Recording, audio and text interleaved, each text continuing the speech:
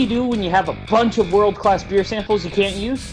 Help the community. News agencies lost their shit over the last BA numbers. Calm down. It's worse than you think. Georgia bar owner has dollar bill y'all to help his unemployed staff. This is It's All Beer.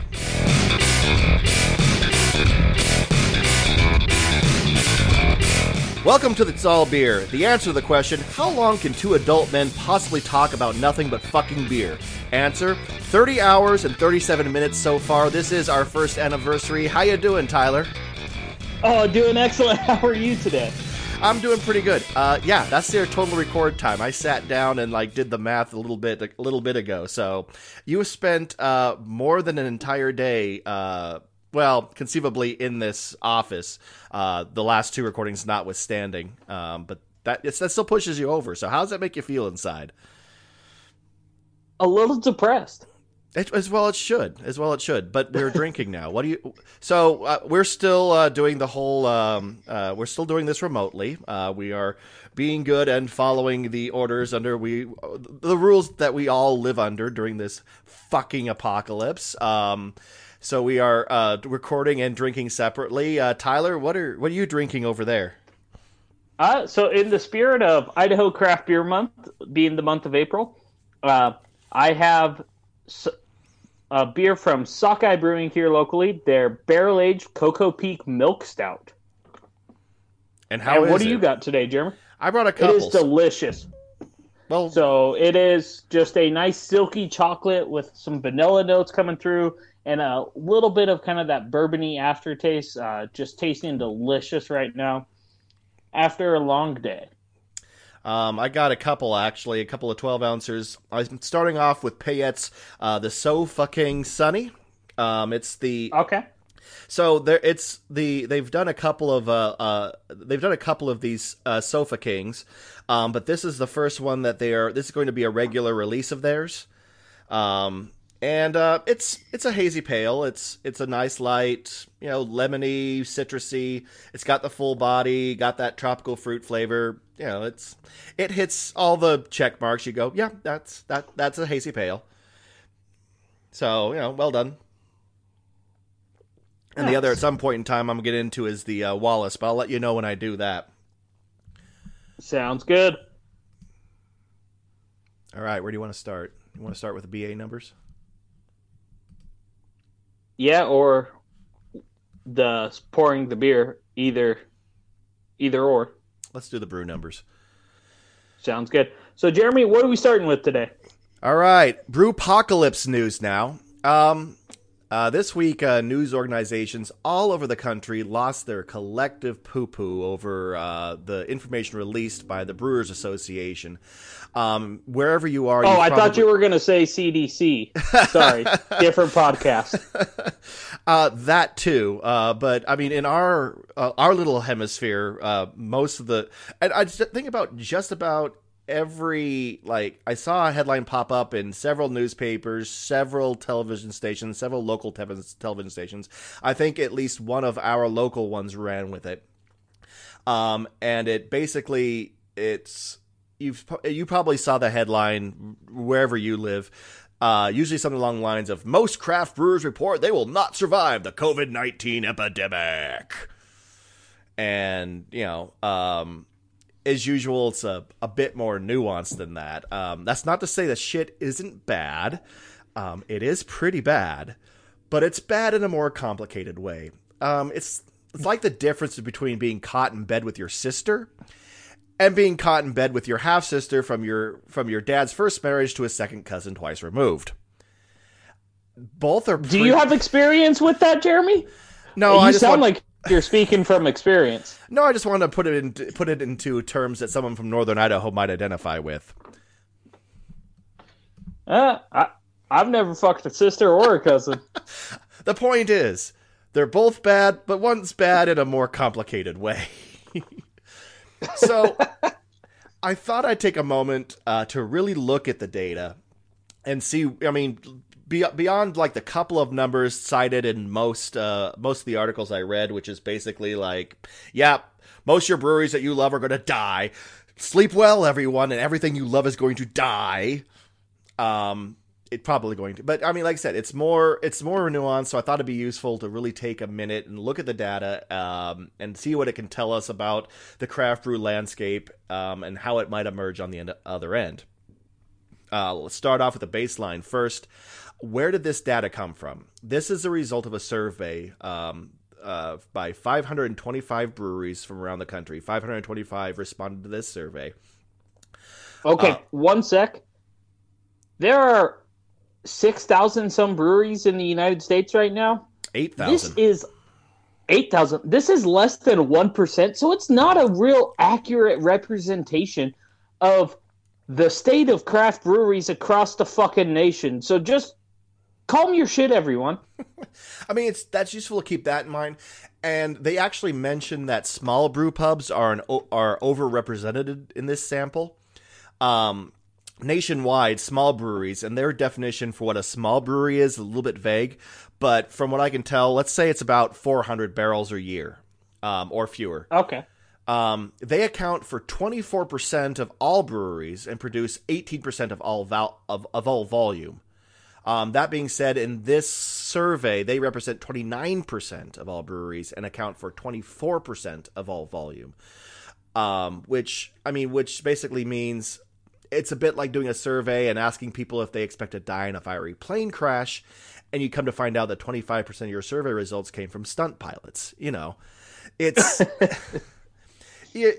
small breweries they might be more affected by this, so it's good to keep that in mind that they were a little overrepresented. So, you know, and small breweries have always had it a little more difficult because usually you open a small brewery with not a ton of cash flow behind you. Correct. So,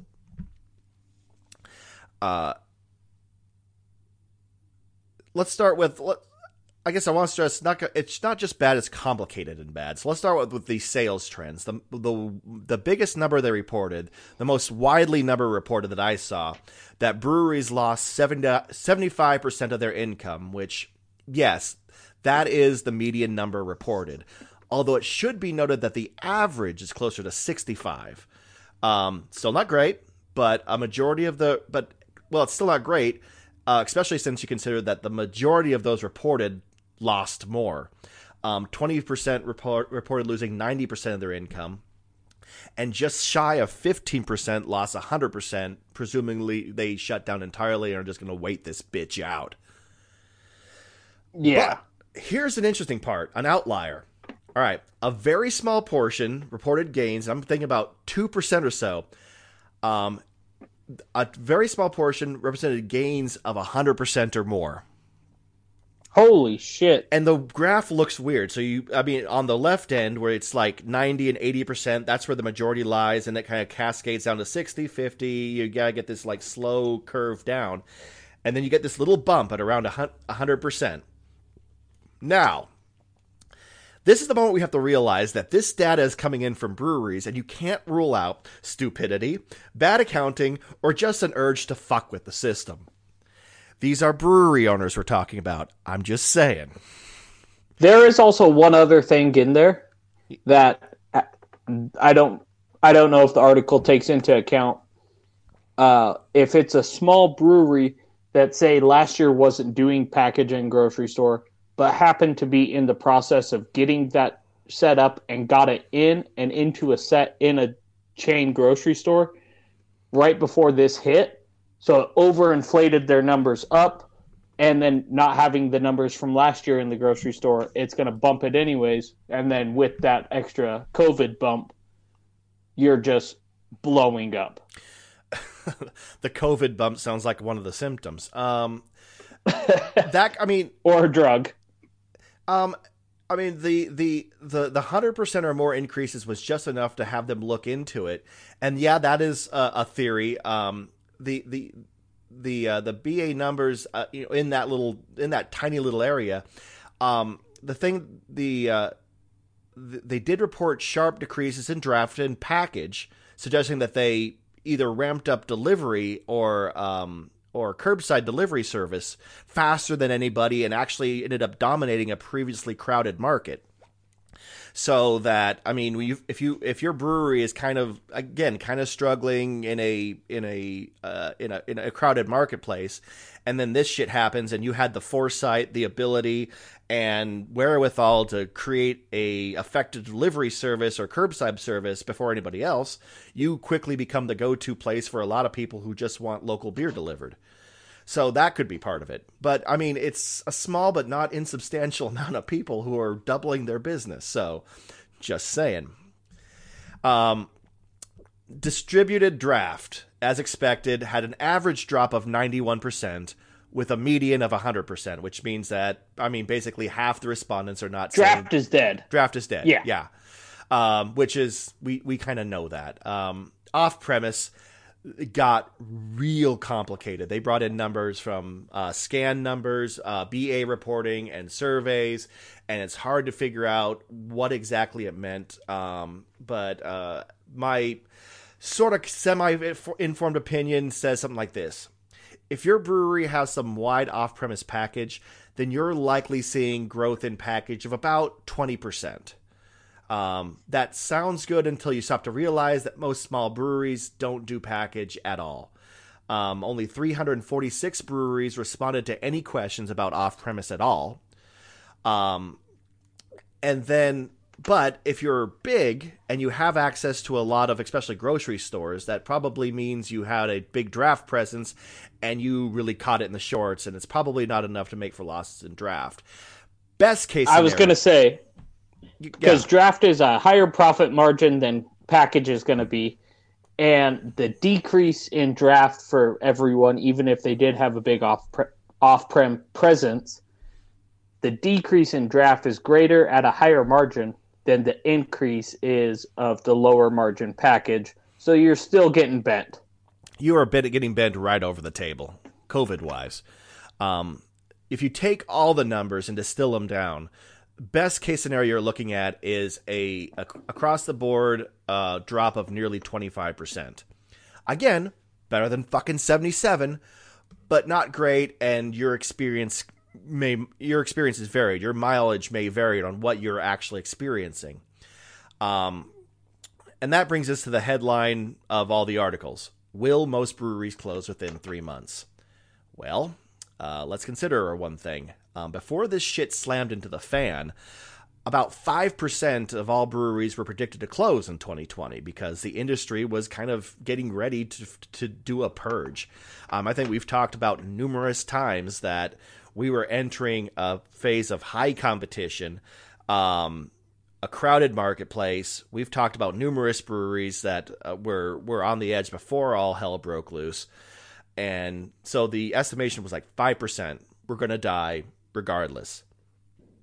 So, of course, those 5% pretty much are already factored in.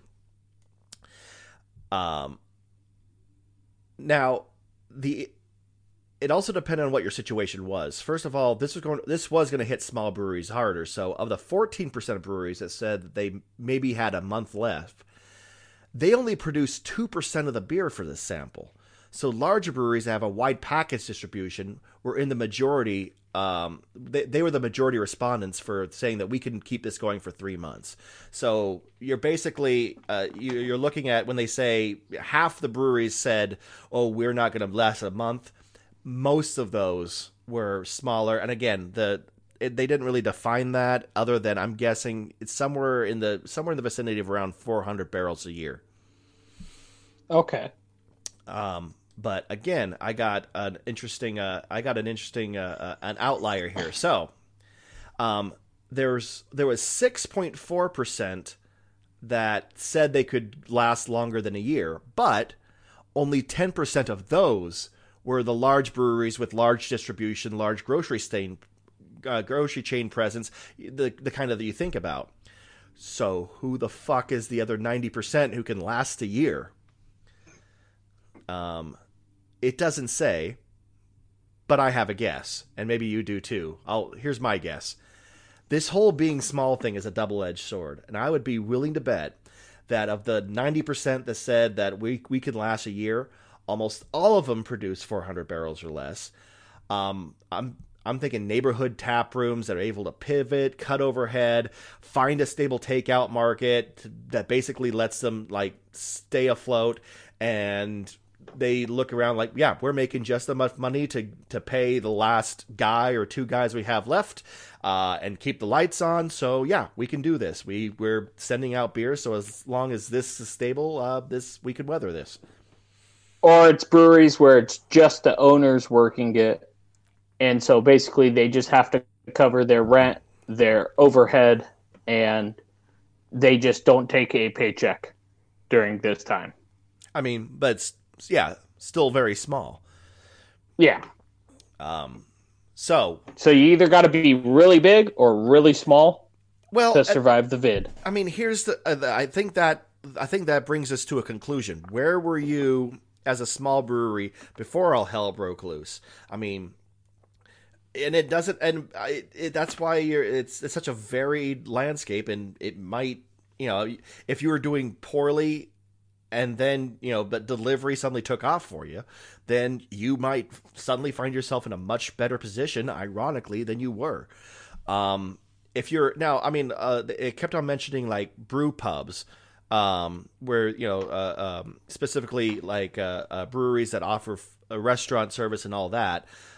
They are obviously taking a much harder hit because their business not only depended on exclusively on premise sales, but restaurants and dine in, which is it's harder to replace. Takeout is just not going to do it. And by the way, you're probably not selling anywhere near the amount of beer.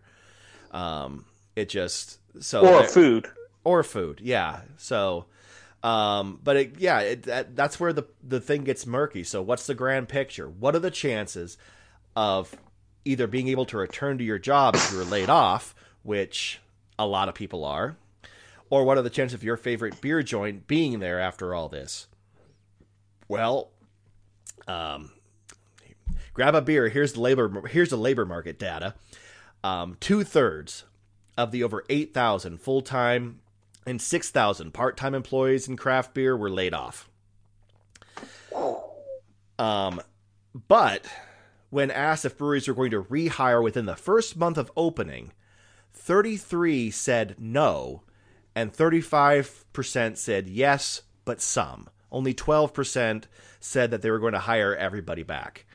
That's a number that hurts a lot. Yep. So, I mean, literally, 2/3 of the 2/3 are not going back to work anytime soon. So damn. Drink up, everyone. But will your favorite brewery survive?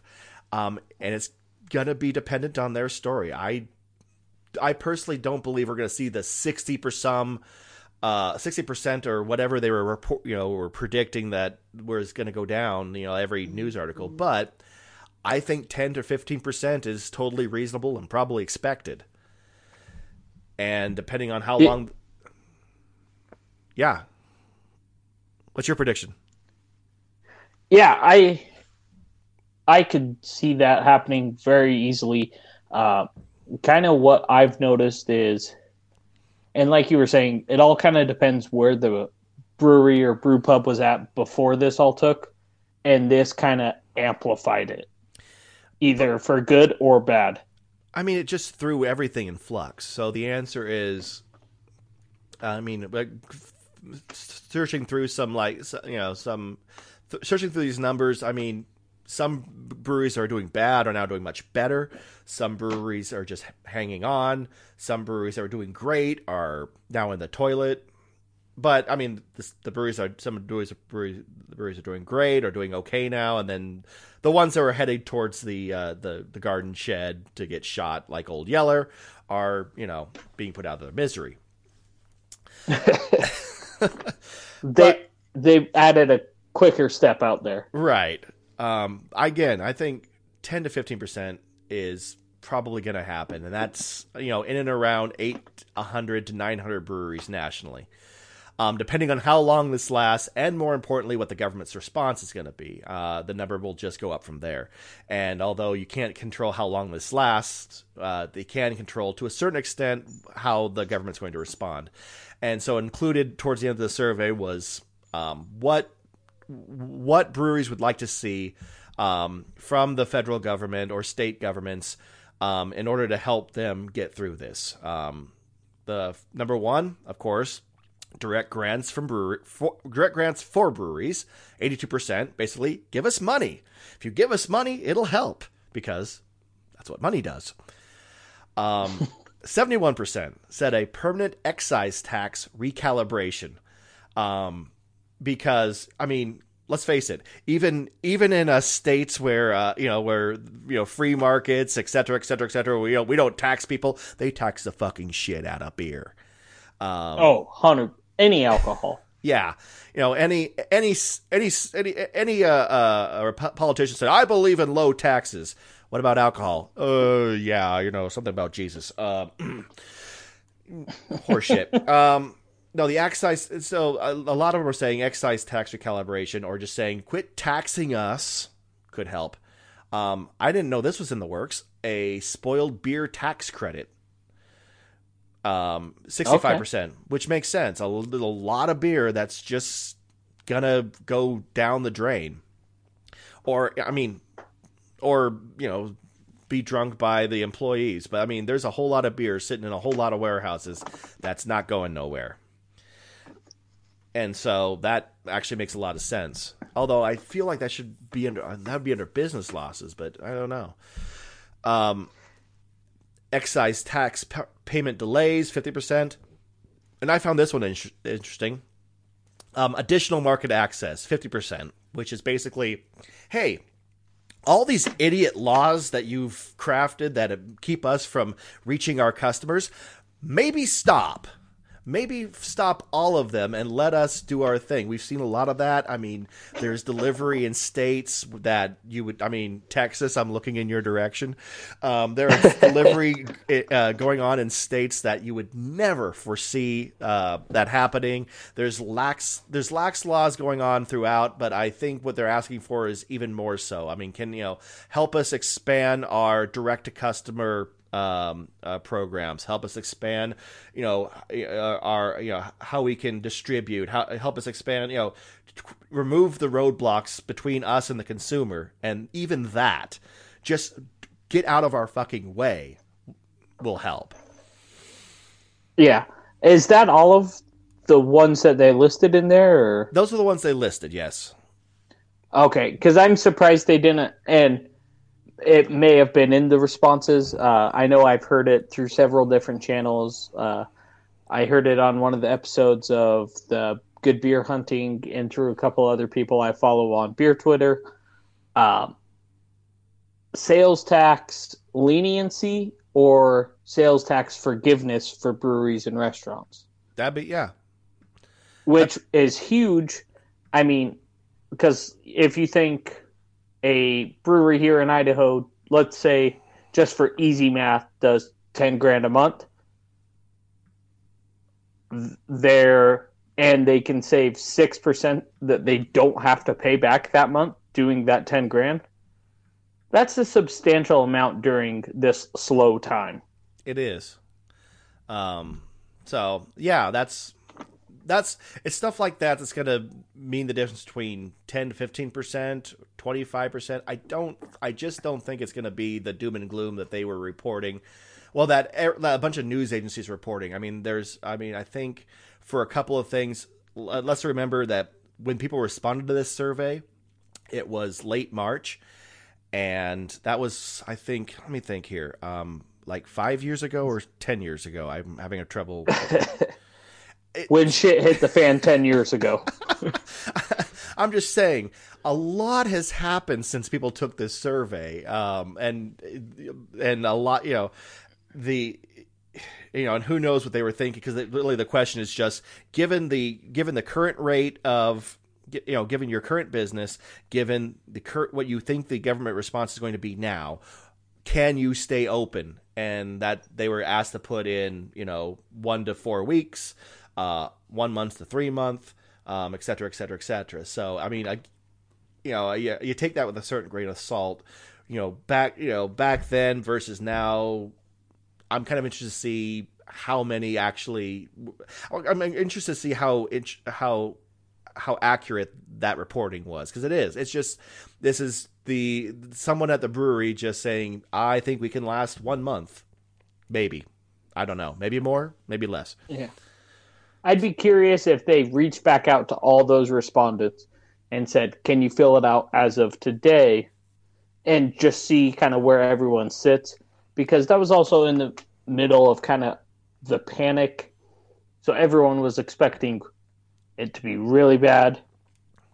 And I'd also be curious to see kind of the state-by-state breakdown, because if a lot of those were centered in California or New York, where there's been a lot more stay-at-home orders, there's been a lot stricter of everything compared to like a Idaho or Montana. Mm-hmm. And it, I mean, I think we're going to see more of these, because if I remember correctly, BA came out with the first of these surveys 2 weeks prior.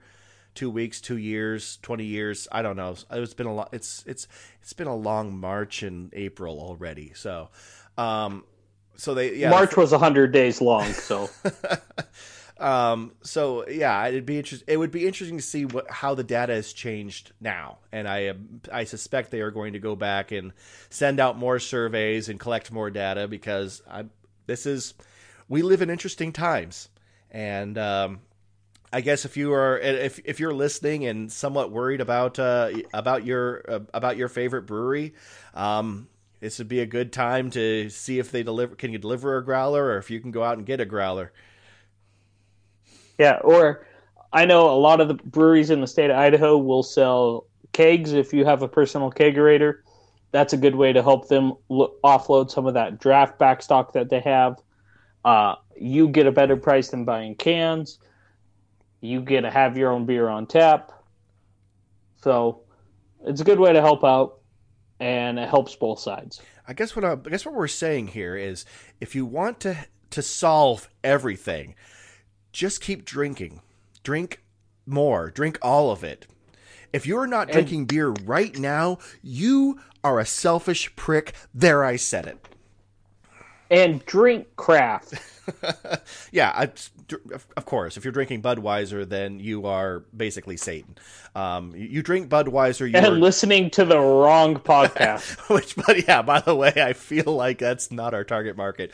You are all home right now. If you're listening to my voice, crack a beer, make it a local beer from wherever you are, and keep. Cheers to you. Cheers to you. Yes. All right, Tyler. Do you have any happier news? Kinda. So, staying on top of the Brewers Association, they had to figure out what they were going to do with all the beer samples that got sent to the World Beer Cup that they canceled because of COVID-19. You brought this story up. So, I was like, oh my, I completely fucking forgot about that. Yeah, everybody sent in, and I think for a lot of these competitions, you're sending a six-pack sample of every beer. If I think it's reasonable to assume that every brewery is sending at least a case, maybe 2 or 3, and then well over 1,000 breweries enter this. So start doing the math and realize there's a shit ton of beer that currently has no purpose. So what are they doing with a shit ton of beer? Yeah, so they had, according to the article I found on craftbeer.com, kind of talking about this, they were able to get word out to enough entrants that they didn't get stuck with all the entries. But they were still stuck with approximately half of the beer entries slated for the World Beer Cup in San Antonio. Any indication of how much that was? No, I'm sure we could look up and see how many people entered last year's World Beer Cup and kind of just ballpark it. Well, you keep talking. I'll look that up. Hold on. Okay. So there was a whole issue with, do they judge the beer remotely? Do they pay to ship it back to the breweries that send it into them? Do they donate it to a good cause? And all of these solutions kind of ran into some logistical problems, governmental red tape that were just too large or too time consuming to really take place. And for those of you that don't know, beer does have an expiration date. So I mean, depending beer on will go bad. Depending on the type of beers, it can be sooner rather than later, but yes, it really does. So the article says, on a sunny Tuesday in April, tucked away in a mixed-use area of Boulder County. So for those of you that don't know, the Brewers Association is based out of Boulder, Colorado.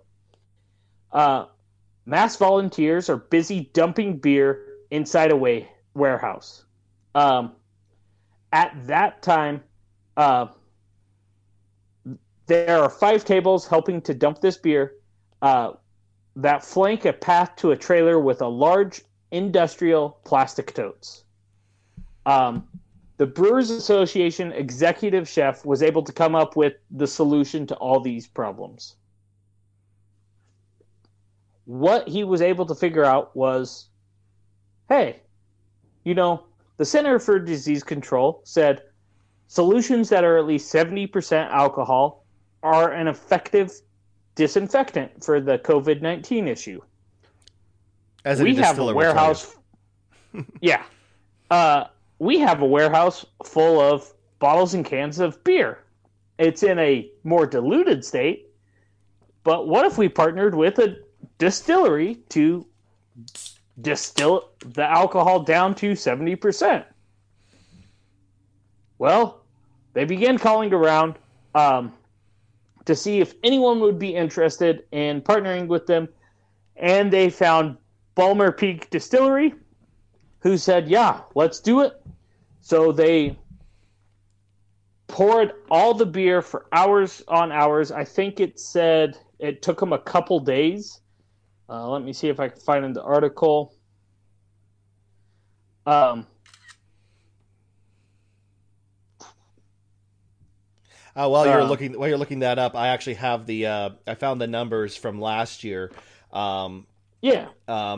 Basically, all right, 8,234 beers, and from 2,515 participating breweries. So there you are. So call it 8,000 at about 50%. You have 4,000 entries of beer. So 4,000 6-packs of beer. I'm not sure if the 8,000 is entries or if that's 8,000 individual beers. But let's just say I would assume it's entries. Let's just assume, all right, let's say 6 times 8. Jesus Christ on a cracker. 6 times 8,000. That's a fuck ton of beer. That is, I'm not sure a state goes through that much beer. Depends on the state. So the process they did was they opened each bottle or can, dumped it into a 5-gallon bucket, then dumped the bucket into a 275-gallon plastic tote. The totes were then driven over to the distillery.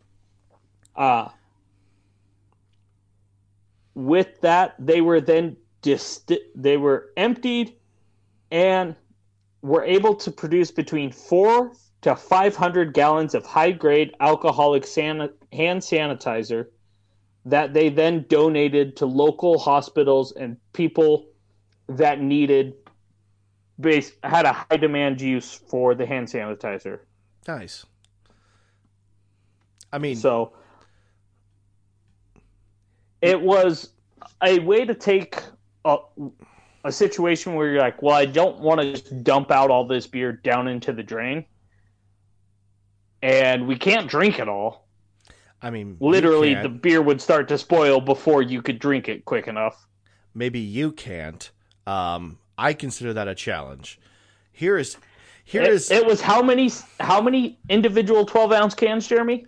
Again, let me just do some quick back of the envelope calculation. 6 times 8,000 would be roughly 48,000. So yeah, that's a busy weekend for me. Yeah. Yeah.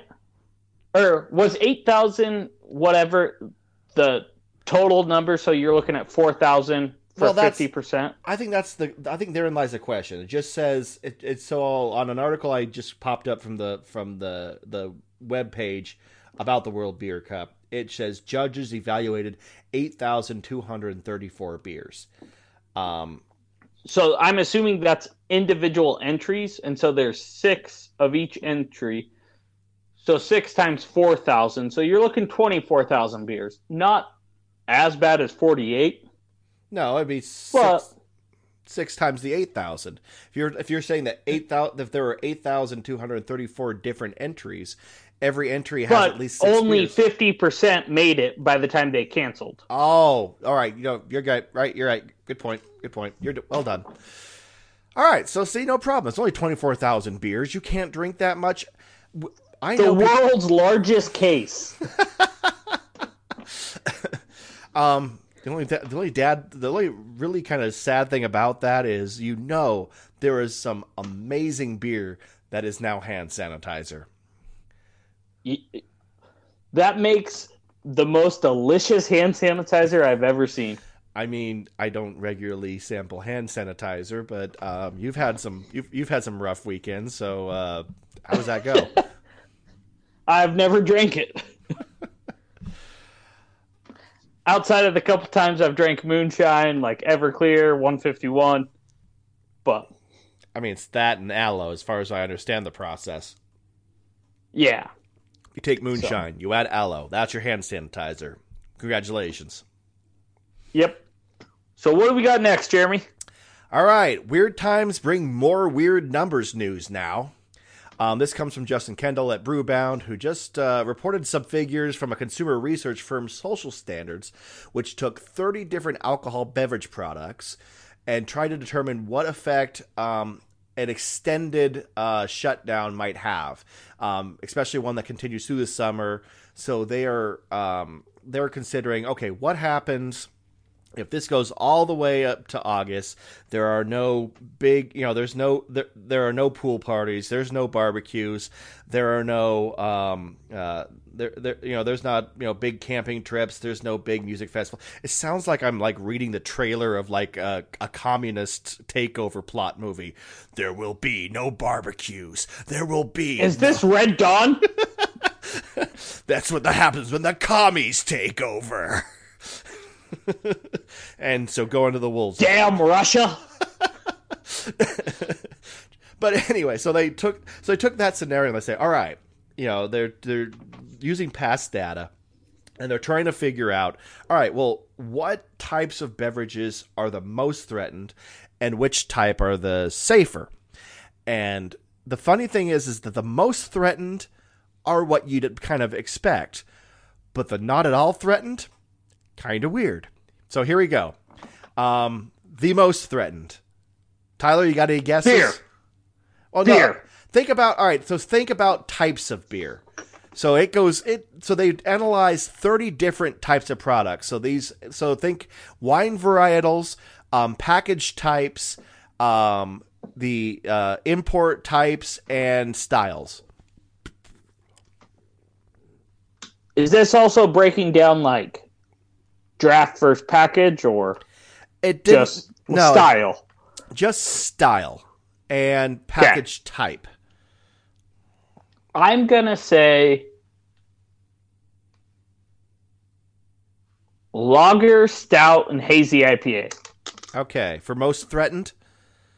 Yep. Keep in mind that this is beyond just beer. But and then I'd say rosé for wine. Okay. And I don't think any liquor's taking a hit. So here's what the most threatened were. All right, number 1 was canned wine, Which makes sense because the only reason canned wine exists is because Is for outdoor. right, it's to have wine in a package you can take to barbecues and pool parties and camping and all the summer shit in a nice handy I'm drinking wine out of a can, look at me type thing. The other one they mentioned was Mexican beer, Corona, Modelo, etc., etc. Which again, kind of expected, but you got rosé. That was number 4. Number 3, you're never going to guess. Hard seltzer. What? They say that hard seltzer is one of the most threatened types of alcohol. Bullshit.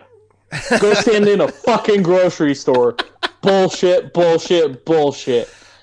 I have been helping like face grocery stores at my job right now, and you see just pallets of fucking White Claw go in because people are like, well, I've got nothing to do all day except fucking slam White Claws and then cry in my pillow at night. Is that what they do? Yeah.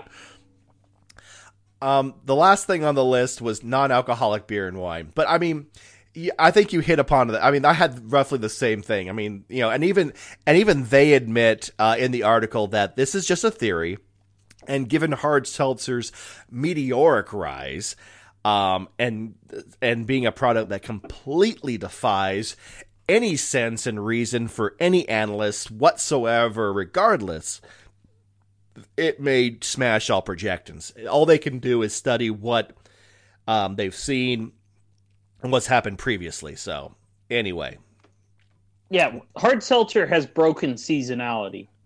So, if it was still kind of following a seasonality trend, I could get 100% on board with that being like, okay, since they don't have that big summer months, yeah, I could see them taking a huge hit. All right. But since they... Oh, go ahead. Sorry. But since they were like still... They blew up in January during dry January when every other alcohol took a hit, but hard seltzer was growing. I'm like, okay, listen here, fuckwads. It ain't gonna go away. Surrender to the hard seltzer. Surrender to its clear, barely tasteable goodness. I feel dirty for saying it. All right. Do you want to try to guess what? So they listed 3 things that were going to be the least affected if we all have to stay indoors this summer. Do you care to take a guess at what those might be? You'll never guess them, but you want to take a guess? Liquor, hard seltzer, and regret.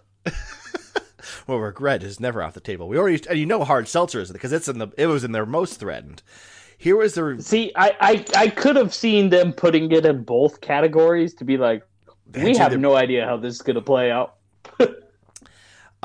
Craft cider was on there. Wheat beer was on there. Really? Yeah. Beach beer? Wheat beer, as in Hefeweizen. Oh. Hefeweizen. And then, if Hef makes a fucking comeback, I don't know what I'm going to do. I'm not saying it's going to... I'm not going to be happy. I don't think it's going to make a comeback. I think what you have to interpret this as is that the weird person who likes wheat beer always. It doesn't matter what season it is. And Malbec. Really? Yeah. Why the fuck is Malbec in there? They also, and the funny thing is they mentioned dance events specifically, and they brought out like the lack of dance events. I don't know why, but they brought that out too. And you know, I'm not gonna have you guess those. I'm just gonna name them off. Most threatened if all dance events in the summer are gonna be canceled: Mexican beer, we've seen that; pale lager, Budweiser; light lagers, Bud Light; and non-alcohol. Makes sense. But okay. In a world with no dancing, I'm guessing this means the clubs are shut down or some shit over the summer. What is going to be the least affected in the Footloose Preacher's wet dream?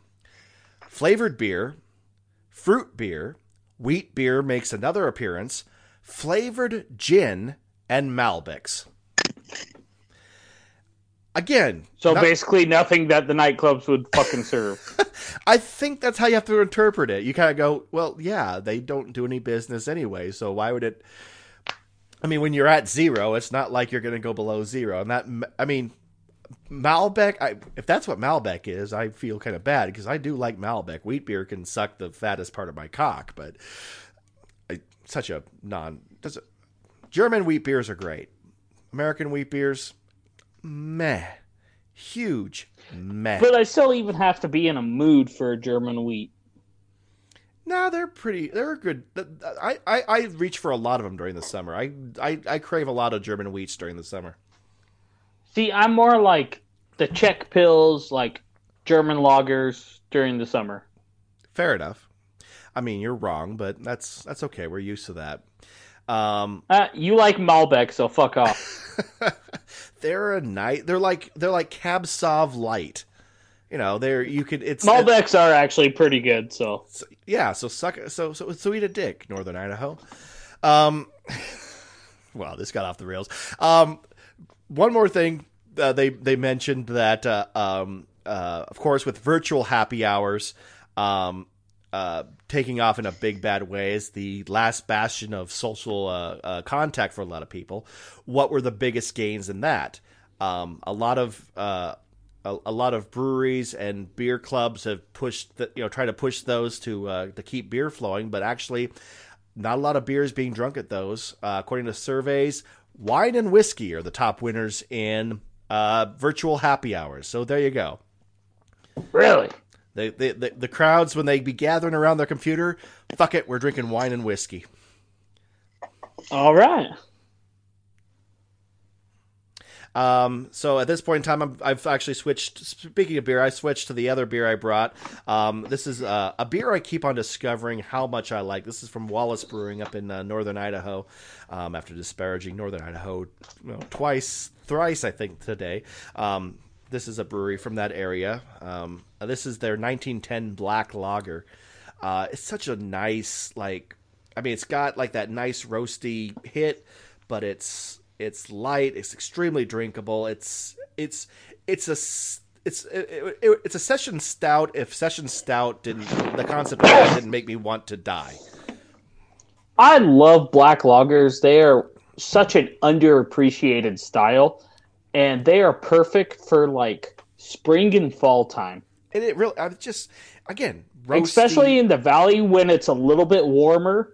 But you still kind of want that roast in the evening when it starts to cool down. Absolutely, yeah. I like that. Roasty, touch of caramel, but clean finish. You can pound a 6-pack of these, and you'll feel it. But it's not like drowning a 6-pack of stout where you've also had like 3 meals as well. So that's the other that's the other thing I brought. Again, keep on discovering how much I love this beer. So, Tyler, what's next? So a little feel-good news now. Oh, thank the gods.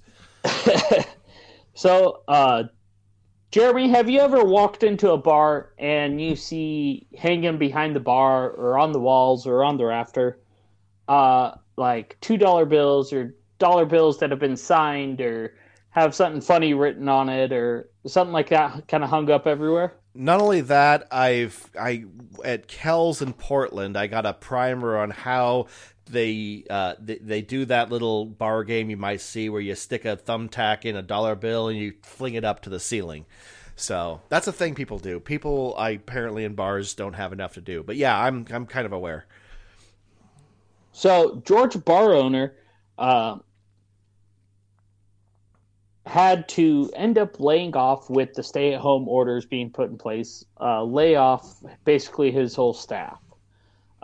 He's owner of the Tibby Island Sandbar, and for over a decade, customers have signed dollar bills and stapled the dollar bills to the walls as a memento of their visit. The owner, Jennifer Knox, after she laid everyone off, was sitting there thinking, what can I do to help my staff?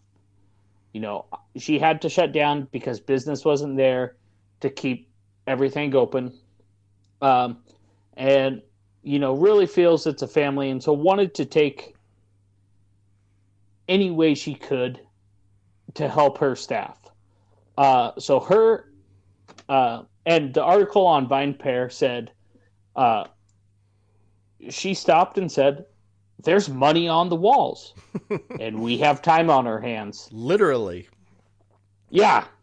So her and 5 other volunteers worked for over 3 days removing, cleaning, and counting the dollar bills. Good. In total, God. they collected $3,714 from the walls. Holy shit. I mean, the walls are coated in money at that point in time. Yep.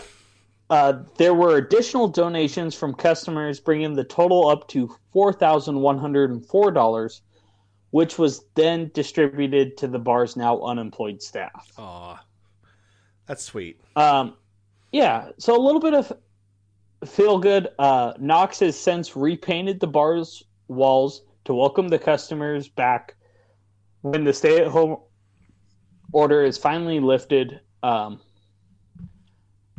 But she is also asking for further donations to help out her staff. There's a cool picture on this article of one of the guys on a ladder just picking off dollar bills, and you see all the dollar bills everywhere.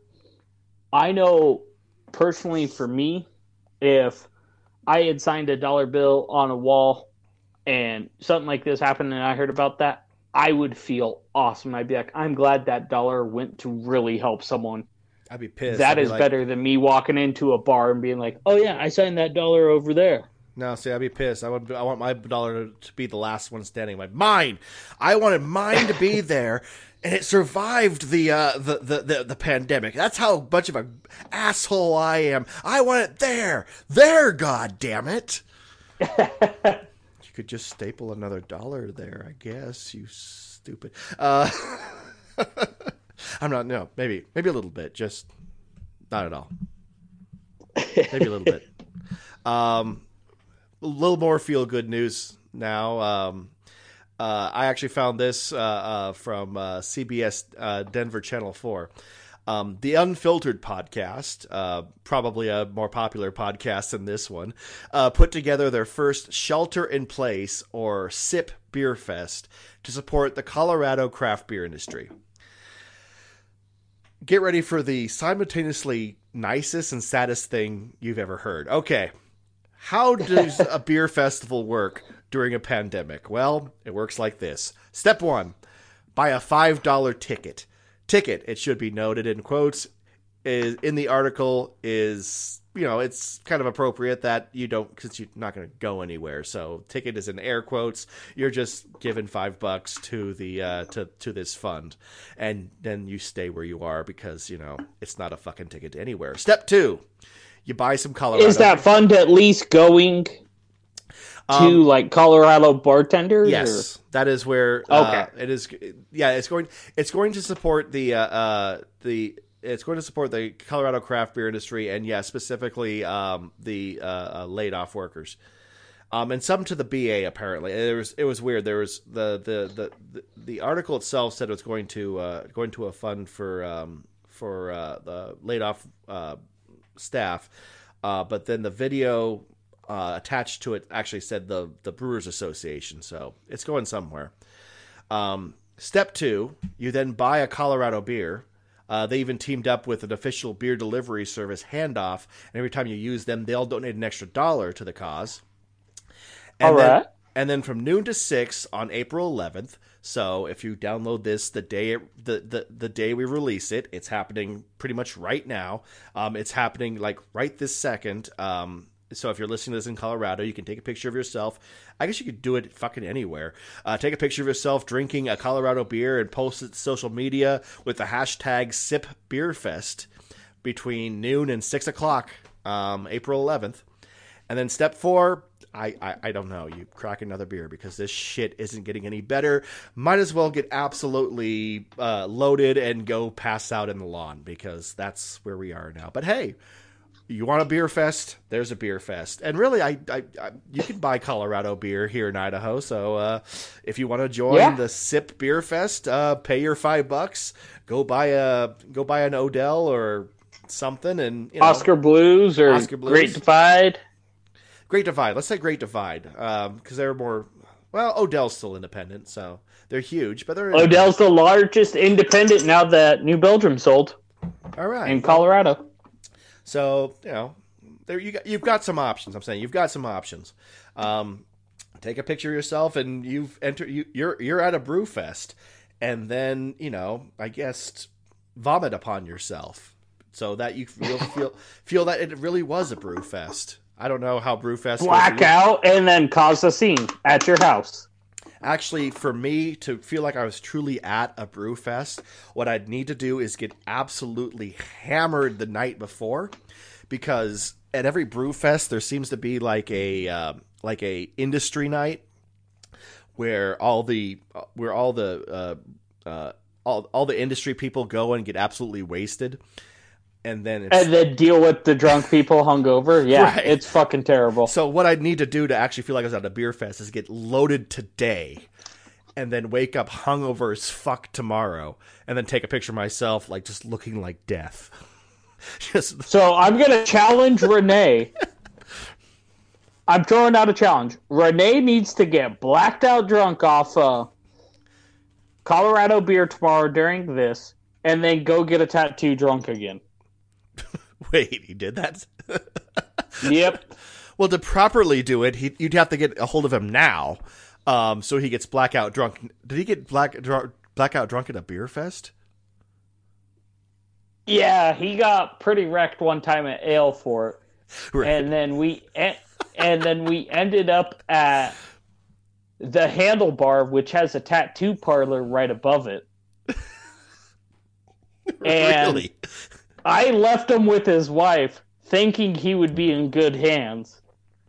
And I see him like 3 weeks later, and he's like, dude, I got a tattoo that night.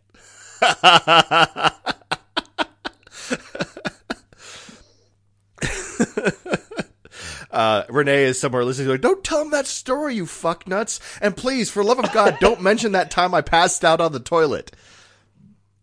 That was a thing he did. Oops. Oopsie.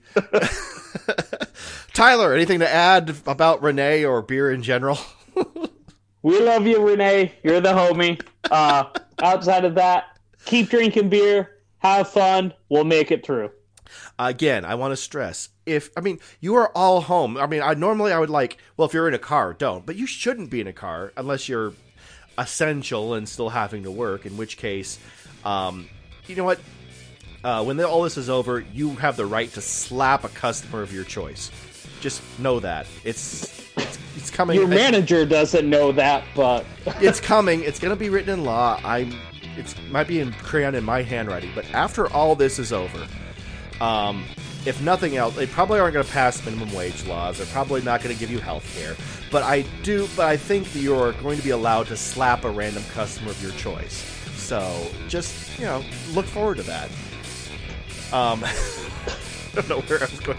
Anyway, no. So I guess what I was saying is, but everyone else, you're at home, drink a beer, and if you're not drinking beer, you're a selfish prick. And if you have to go to work, size up the customer you're going to slap. Anyway, this has been It's All Beer. You can get a hold of us via email. We love seeing story suggestions and what have you. Preferably happier stories someday, but hell. I've been seeing the download reports, and you fuckers like the doom and gloom. So, hey, you know what? Send us those, too. You can get a hold of us at itsallbeer@gmail.com. We are on Twitter at itsallbeer1. That's where I post all the stories that we got all these from, so you can go read those and realize that we're not completely full of shit. We got posts of what we're drinking and little clips on Instagram and, of course, Facebook. And... sure, why not? I still have a Coors Edge there, so leave us a rating, 5-star rating, and I guess I'm stuck with drinking it now because you can't make Tyler. I will drive the Coors. If you want Tyler to drink a Coors Edge, leave us a 5-star rating. I will put it in my car. I will drive it to Tyler's house, leave it on his doorstep, and he will record a chug video for it, won't you, Tyler? If someone leaves a 5-star rating that Jeremy is a bitch and I want Tyler to chug this, I will do it. It would almost be worth it for that chug video. Okay, and that'll be... we should not encourage our audience like that, because that review could pop up. All right, that's all from us. I'm Jeremy Jones. I'm Tyler Zimmerman. I'm going to have beer. Have fun.